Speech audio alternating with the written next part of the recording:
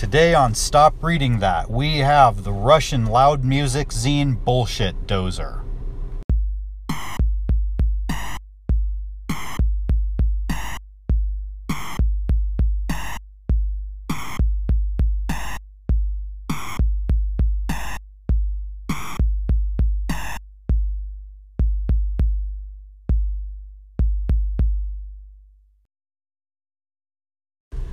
Hey everyone, welcome back to Stop Reading That. Today I have the Russian music zine Bullshit Dozer.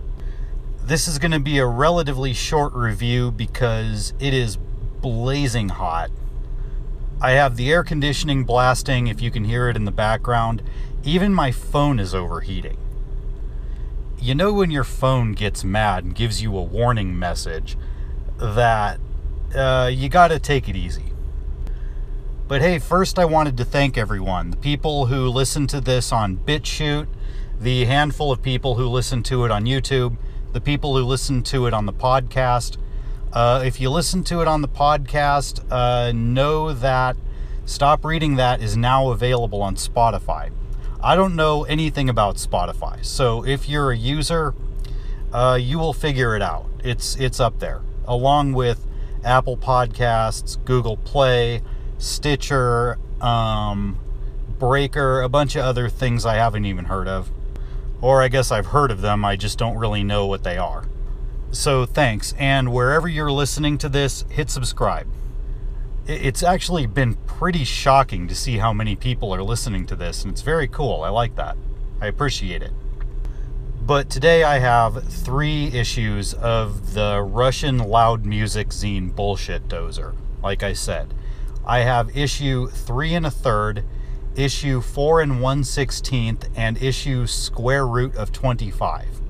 Because the people who wrote Bullshit Dozer just had to do things that way. Now, I can really only read 2 of the issues because the first one I have is written in Russian. And I'm going to assume that the issues that came before that were written in Russian as well. But issue 4 1/16 and square root of 25 are written in English. I guess they figured out that they could get a much broader audience if they wrote in English.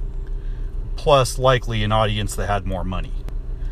But I really recommend, and I'm going to link all 3 issues, I really recommend that you look over the first one because it's still got that really cool old fanzine style where it's written by hand in block letters. It looks like it was designed by hand. It's got the cut and paste thing. It's got some pretty cool artwork, kind of late 80s sort of punk rock style.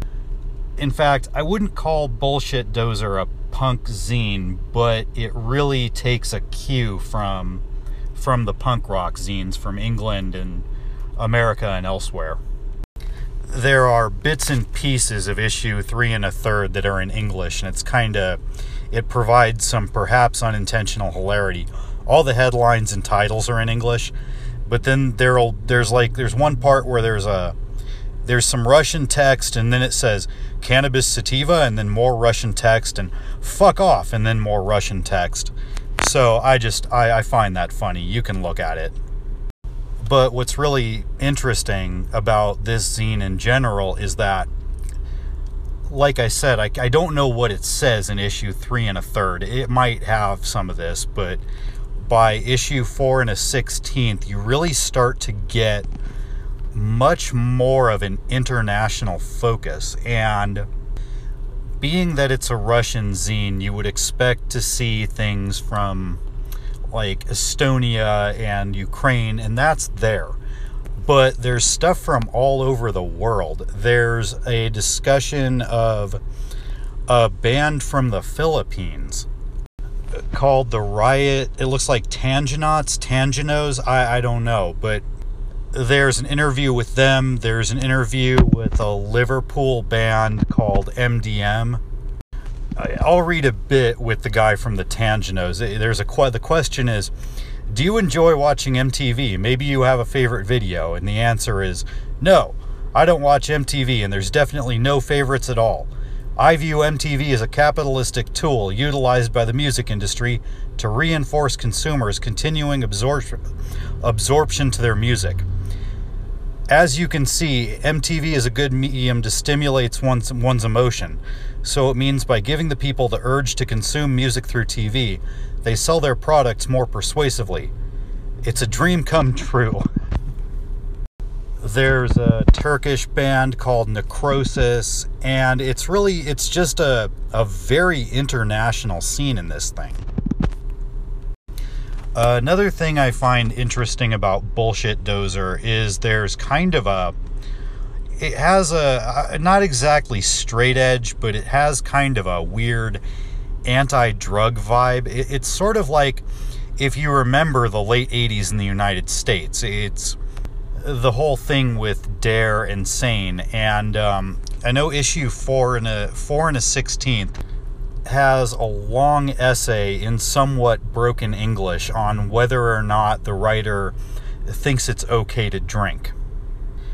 And then on square root of 25 on the cover, there's a drawing of a syringe with an X over it, and it says drugs is shit. So I always wonder when I see anti-drug stuff from the late 80s, even if it's from a country other than the US, I always wonder if it's some kind of government propaganda. You wouldn't expect a fanzine to have that sort of thing, but you never know. This being right around the fall of the Soviet Union, maybe they had to have stuff like that. I don't know. I find that interesting. The issue square root of 25 has an interview with a band called the Meat Shits, who are from Modesto, California. A band called Futile Existence from Finland. And a rather long essay by somebody named Konstantin Shpeka in Sovetskaya on beating up Nazis. Which I knew that there was a white supremacist thing in Eastern Europe overall, but I didn't know that was a thing in Russia. At least not at the time that Bullshit Dozer was written. But really, my favorite things about Bullshit Dozer are, A, just the international reach. Just the fact that there are so many different, really underground bands from so many different countries represented in here. The music that they cover is everything from punk to metal to noise. It's just kind of everything that's abrasive and awesome. But I also just really dig the art style. It looks like people who just really love this music put this thing together. It clearly took a lot of effort to put this thing together. First, securing interviews with all of these different people from all over the world, and then just lovingly putting the thing together by hand the way it is. This is a very cool zine, and I've seen others actually. It's kind of funny, I've looked at other zines from other parts of the world at the same time, and a lot of these same bands pop up. I know, for example, I've seen the Meat Shits pop up in other zines. And so you can see how all these different bands and all these fans and all these zines kind of circulated outside the mainstream amongst themselves. It's really fun to look at that sort of thing and just get a feel for what was going on at the time. Now, honestly, I don't think that I had ever heard of a single band that gets mentioned in this zine. I am sure that a lot of them are up on YouTube. You can probably find their music. This is 30 years old, though, so you might have to do some searching. So I can't even call Bullshit Dozer really a nostalgia trip, because it's likely you haven't even heard of any of the bands. More than anything, I would just say that it is a great aesthetic experience, and you should look at it just because it's really cool. I know that that's not a particularly intellectual way to review something, but there you have it. So if you are now, or if you ever were a fan of loud music, if you're a fan, if you're into punk, if you're into noise, if you're into metal, if you're into industrial, I'd say give this a look definitely. Might give you some ideas. If you want to see what was going on around the fall of the Soviet Union in that whole scene, you got this. It's pretty interesting. But yeah, check it out. And subscribe to me on BitChute. Subscribe to me on YouTube. Subscribe to the podcast, whatever platform you use. Once again, I really appreciate everybody who has been listening to these. I'm kind of surprised. I really never even intended to make a show about fanzines. It just sort of happened. So anyway, I hope you all have a great Saturday, and I know that I know the temperatures are spiking all over the place, so just keep cool and relax, and just have a great weekend, and I'll talk to you soon. All right, goodbye.